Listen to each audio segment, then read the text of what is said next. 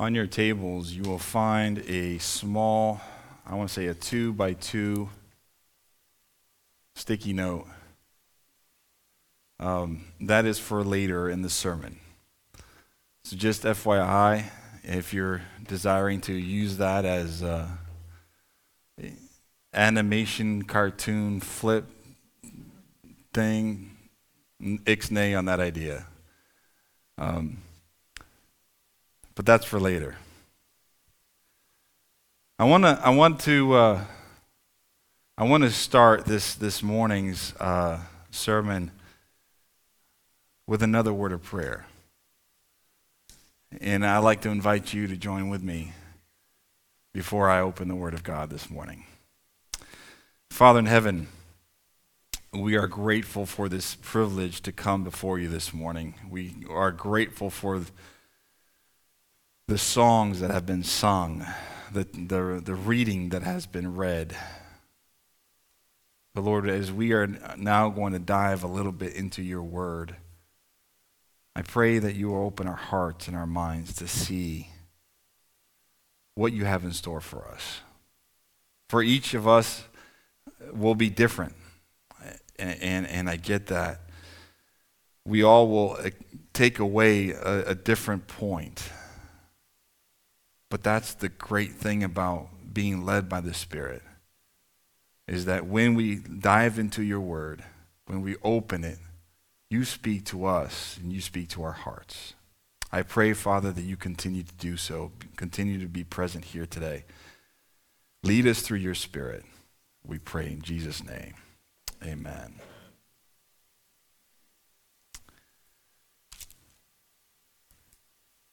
You know, I'm standing up here and I'm almost at a loss of words.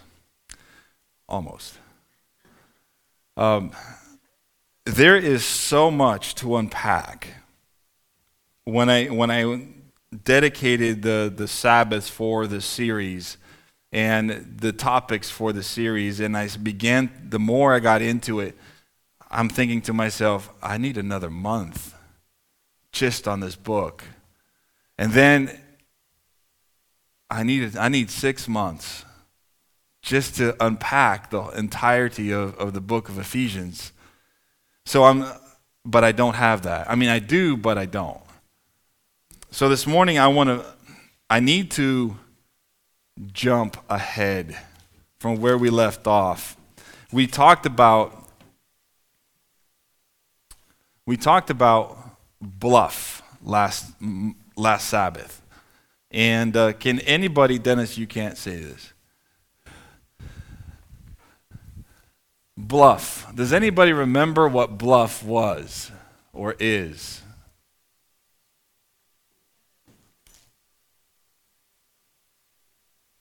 Okay? Can anybody remember bluff? You can associate it with Ephesians as well. That is perfectly okay. I'll give you a hint.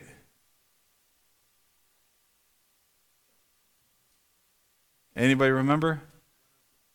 Run-on sentences. You're on the right track. That's right.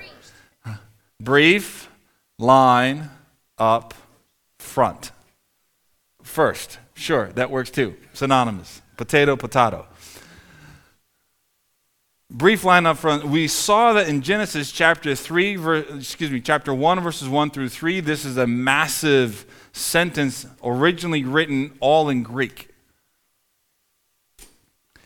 But we also saw that the point that Paul is making at the very beginning is the same point that is found in the book of James, chapter 1, verse 17, which states, every good gift and every perfect gift is from above. And this gift includes Jesus and the Holy Spirit. Okay? And comes from above and comes down from the Father of lights, with whom there is no variation or shadow of turning. In other words, God is who he is, and he is good. And there is no turning away from that. He's not a vindictive God. He's not a vengeful God. He is a just God, and he gave us his Son to prove that. Okay? This is Ephesians chapter 1, verses 3 through 14 in a nutshell. Everything comes from God. And so if you continue to read the book of Ephesians, chapters 2 and 3, you will notice that there are some things there. That is what God has done and achieved through Jesus. Genesis. Well, Jesus did that too. But Ephesians chapters 2 and 3 is exactly what Jesus has done. In my Bible, I have headings, and so you have grace through faith. You have been saved. You were bought and you were brought near to him because of his blood. And as a result of that, Christ is our peace. And he's our cornerstone for which we build on to. And then Paul talks about the mystery being revealed. And the play on words there is fascinating. I'm going to come back one of these days and do a sermon on that. Because the word mystery is incorporated into what Jesus has done. In other words, prior to Jesus coming, how God was going to save us was a mystery, but then Jesus came and he took that veil away and revealed who God is through his life on earth. There are some things here that Paul also talks about that as a result of his mystery, Jesus gives us purpose. Have you ever wondered what God's will for your life is? Have you ever wondered, what does God want from me? Well, because of Jesus, he gives me purpose. Now, you might be looking for something like, what does God want me to do tomorrow? I can't help you with that. But what I can tell you is I know that God wants you to do something for him, and it may cost, I'm using that word in the right way, it may cost something from you. So now we jump all the way to chapter 4, and this is where we're going to move forward from. Ephesians chapter 4, verses 2 to 11. In chapter 4, we have, I therefore. See, there are plenty of therefores prior to this. And this is one of them. Chapter 2, verses 11 through 13, it says that therefore, this is a connecting point. Remember that you were once Gentiles of the flesh. And this is important for us to remember as we get into chapter 4.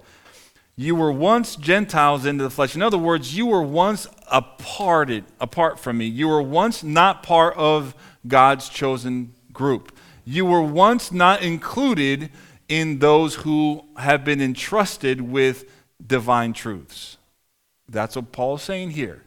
Therefore, remember that you once Gentiles. And in other words, you are no longer. Then we jump down to another therefore.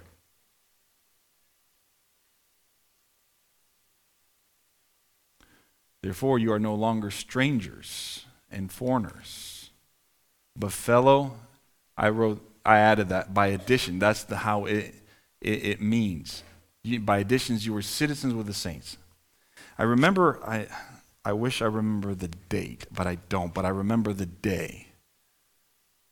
I was sitting in the JFK library in Boston, and I raised my hand, and I said, I, Arthur Preuss, do solemnly swear. That was the day I became a U.S. citizen. I am now an American by addition, not by birth. Paul is saying here, now therefore you are no longer strangers and foreigners, but what? Fellow citizens. You have been added into the role of those who have chosen to live by the Lamb.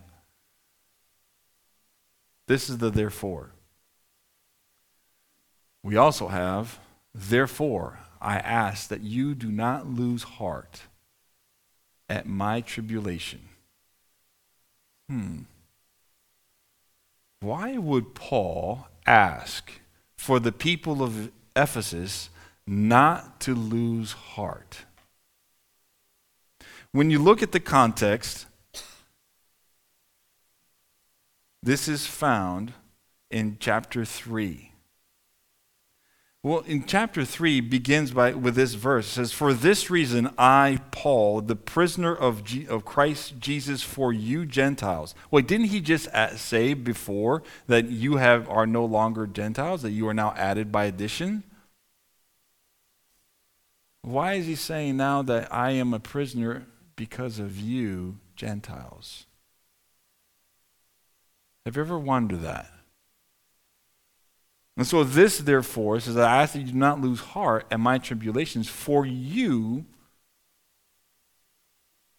All right. We haven't done this in a while. I want you to turn into your tables. Why was Paul suffering tribulation on their behalf? Why is this important? You got 5 minutes. Talk amongst yourselves. Try to figure it out. Why is this important? Why was the suffering of tribulation on their behalf important?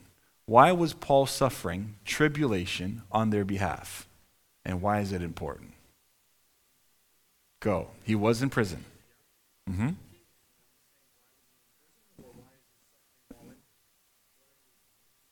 All of that, James. All of that. All right.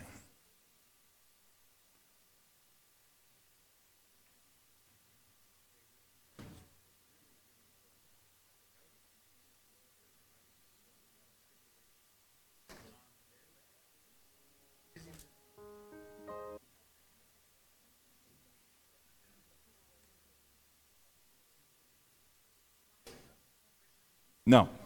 Please do not write on the squares. This is just interaction. This is just for talking. This is just for you to fellowship and learn and grow together.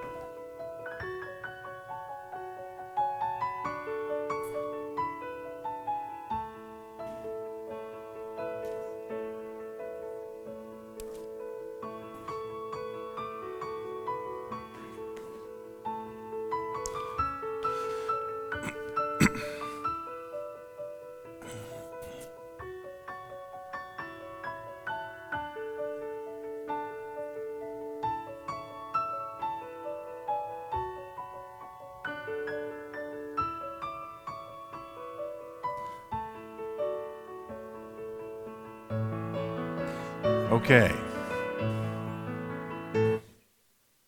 All right. How many of you need more time? About a week? About a week? All right. What are some of the reasons why you think this is important? Anybody? He's an example. Okay, yes. I'll come back to that, but yes. But that's not the reason. Prediction? No. Validation for whom?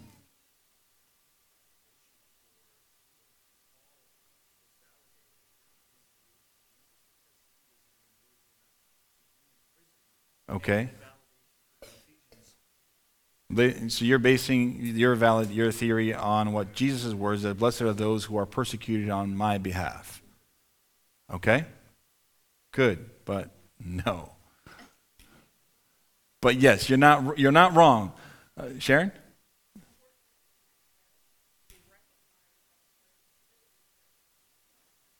You're on the right track.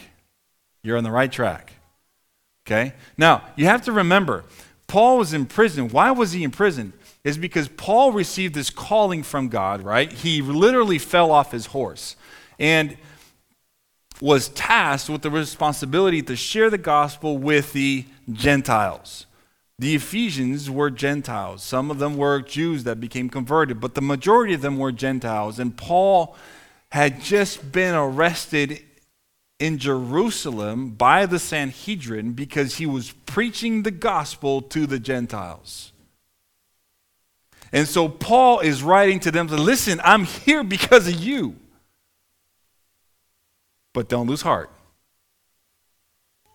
So when you read the book of Ephesians and you read things like you were afar off, but you were brought near. You were considered circumcised, now you are uncircumcised. It's not talking about literal process of circumcision, but it's talking about the spiritual metaphor that Paul is trying to get them to understand, that this gospel is for everybody.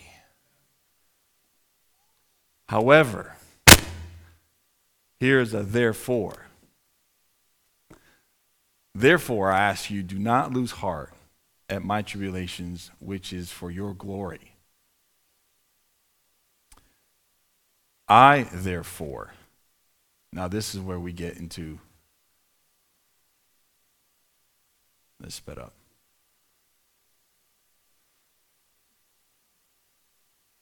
I, therefore, the prisoner of the Lord, why isn't this popping up? There it is. Beseech you to walk worthy of the calling with which you were called. Paul shifts gears here.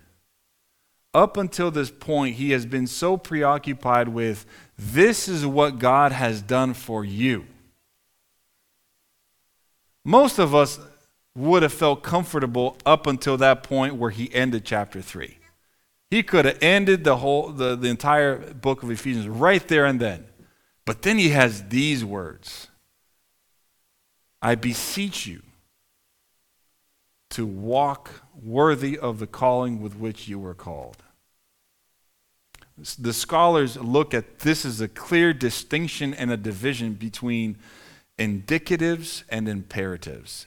In other words, the things that happens here up until this point are here for a reason. And what happens in the indicative is these are the things that gives us the reason for how we behave. Listen to the words that Paul is saying. You were far, now you're near. You were afar off. You were not part of this group, but you have been brought near. You have been are added to this group that has been predestined by God since the foundation of the world. We talked about predestination, how God has chosen each and every single one of us before we were born. The plan For our salvation has been laid before we were born. It's ours to lose it if we choose to. But Paul now shifts gears and says, because you have been chosen, because Jesus has died for you, because he has risen and gone to heaven, and because all of this from the beginning has been set aside, you now choose whom you will serve, as Joshua 1:9 puts it. 24. Choose whom you will serve. However, Paul begins another component of this. He says, because of what he has done, now I urge you to walk. How? We'll look at that in a minute. You see, we have issues when somebody imposes us on what we have to do. Let's be real. If I say, you have to do this, I don't have to do nothing. You can't make me.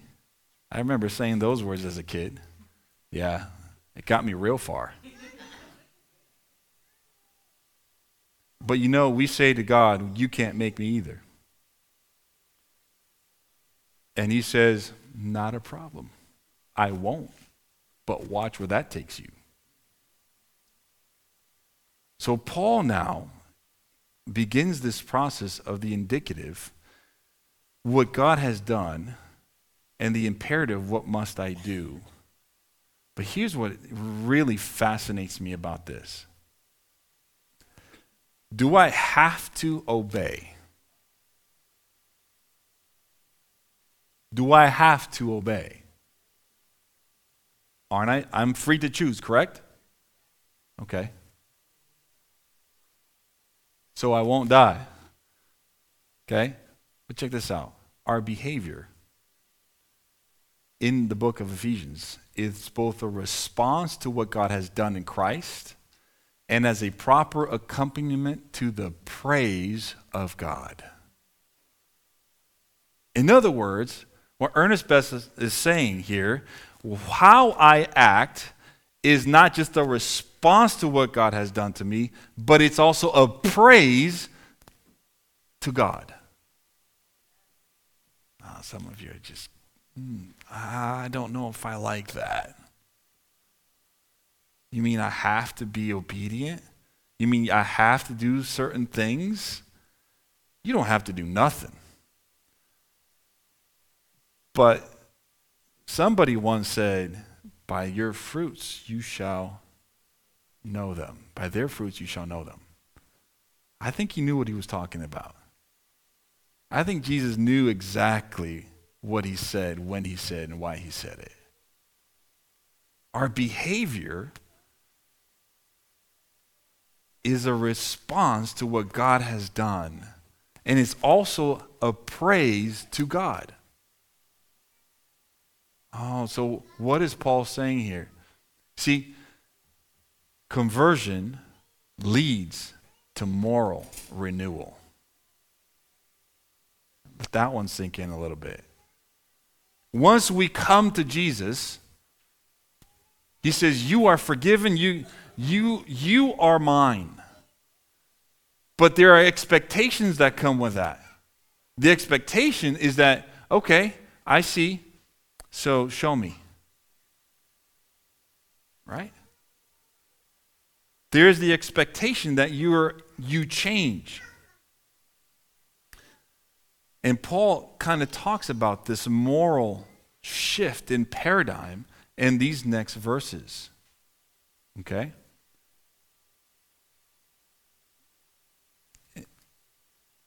Ephesians chapter 4, it says, walk therefore, worthy of the calling which you were called. Verse 2, with all lowliness and gentleness, with long suffering, bearing with one another in love, endeavoring to keep the unity of the spirit of bond and peace.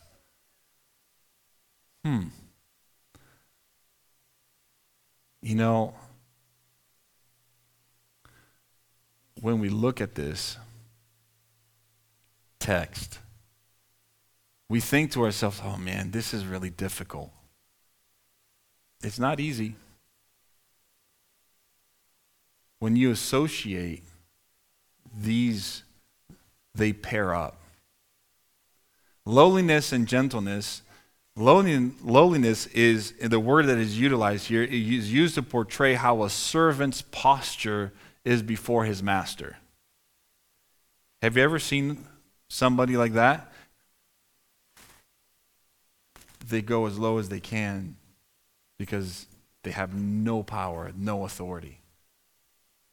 But yet we think that because they're lowly, they're humble, right? That they are gentle. And the word that's used here in gentleness in the Greek is the same used that is to describe a domesticated animal.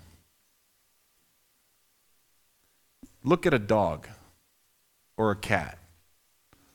We're accustomed to having those kinds of animals inside our house, inside our homes. As pretty and as cute as a little fuzzball is, he will tear you up. That's what it means, gentleness. Is having the ability to act with violence, but foregoing your right to do so. And this goes in not just with violence. It goes with our words, our actions. You know, just because you may be right doesn't mean you should say, I told you so.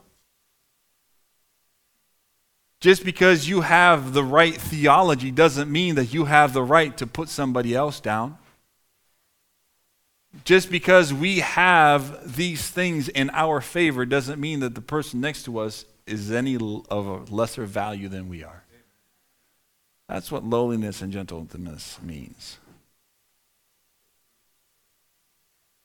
Oh, you're getting ahead of me, Rick. I'll get there, but it won't be today. And he says, with long suffering, bearing with one another.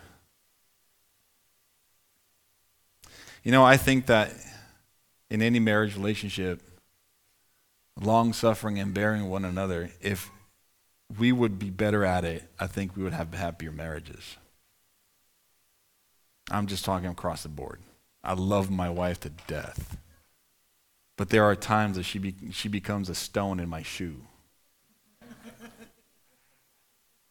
And I in hers. I'm not gonna put it all on her.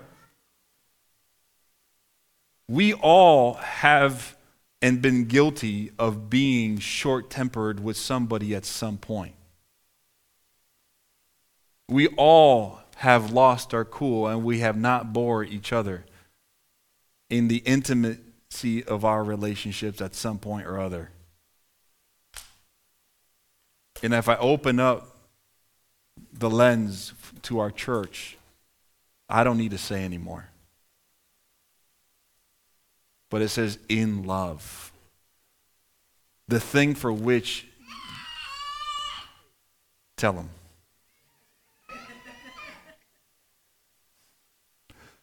You see, in love is how we are to behave.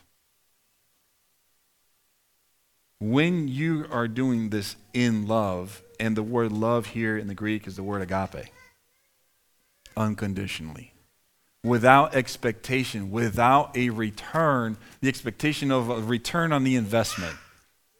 We call that ROI.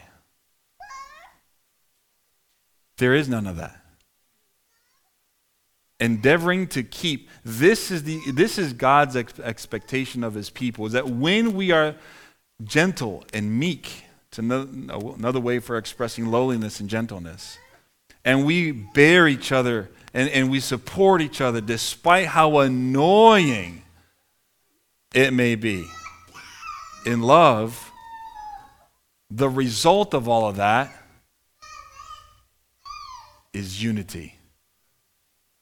The Spirit can come and the Spirit can influence us all, but if we are not doing any of this in love, we will never be united. We will never be a church body in one accord.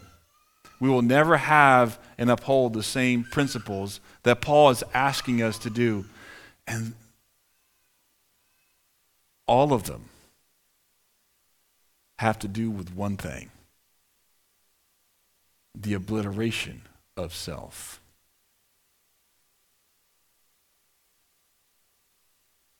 All of those virtues depend on you taking yourself out of the equation.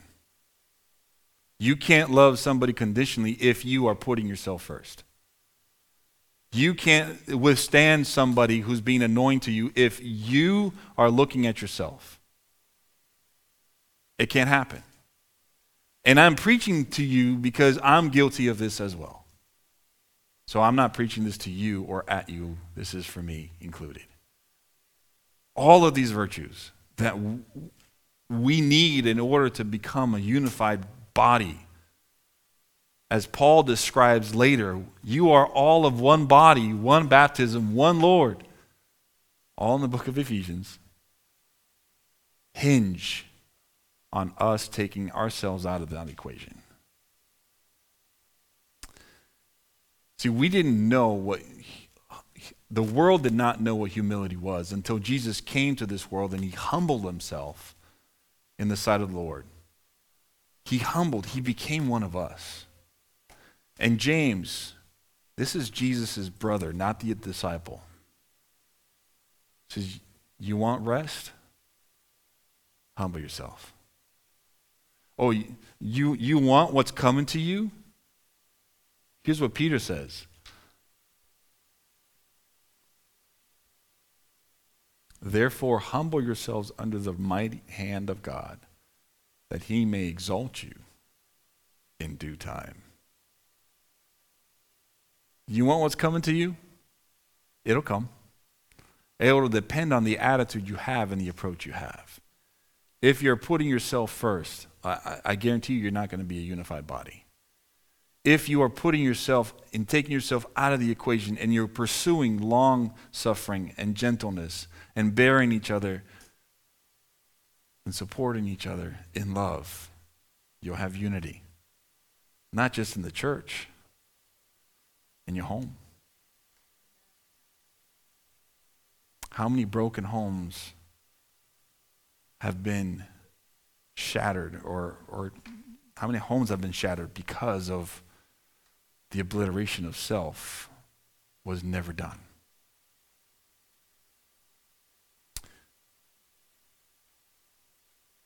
This morning I want to end with this question. It's not going to be a discussion. What virtue do you need help with the most in order to foster unity? This is where these squares come in. We're going to do this a little differently today. Band's going to come up.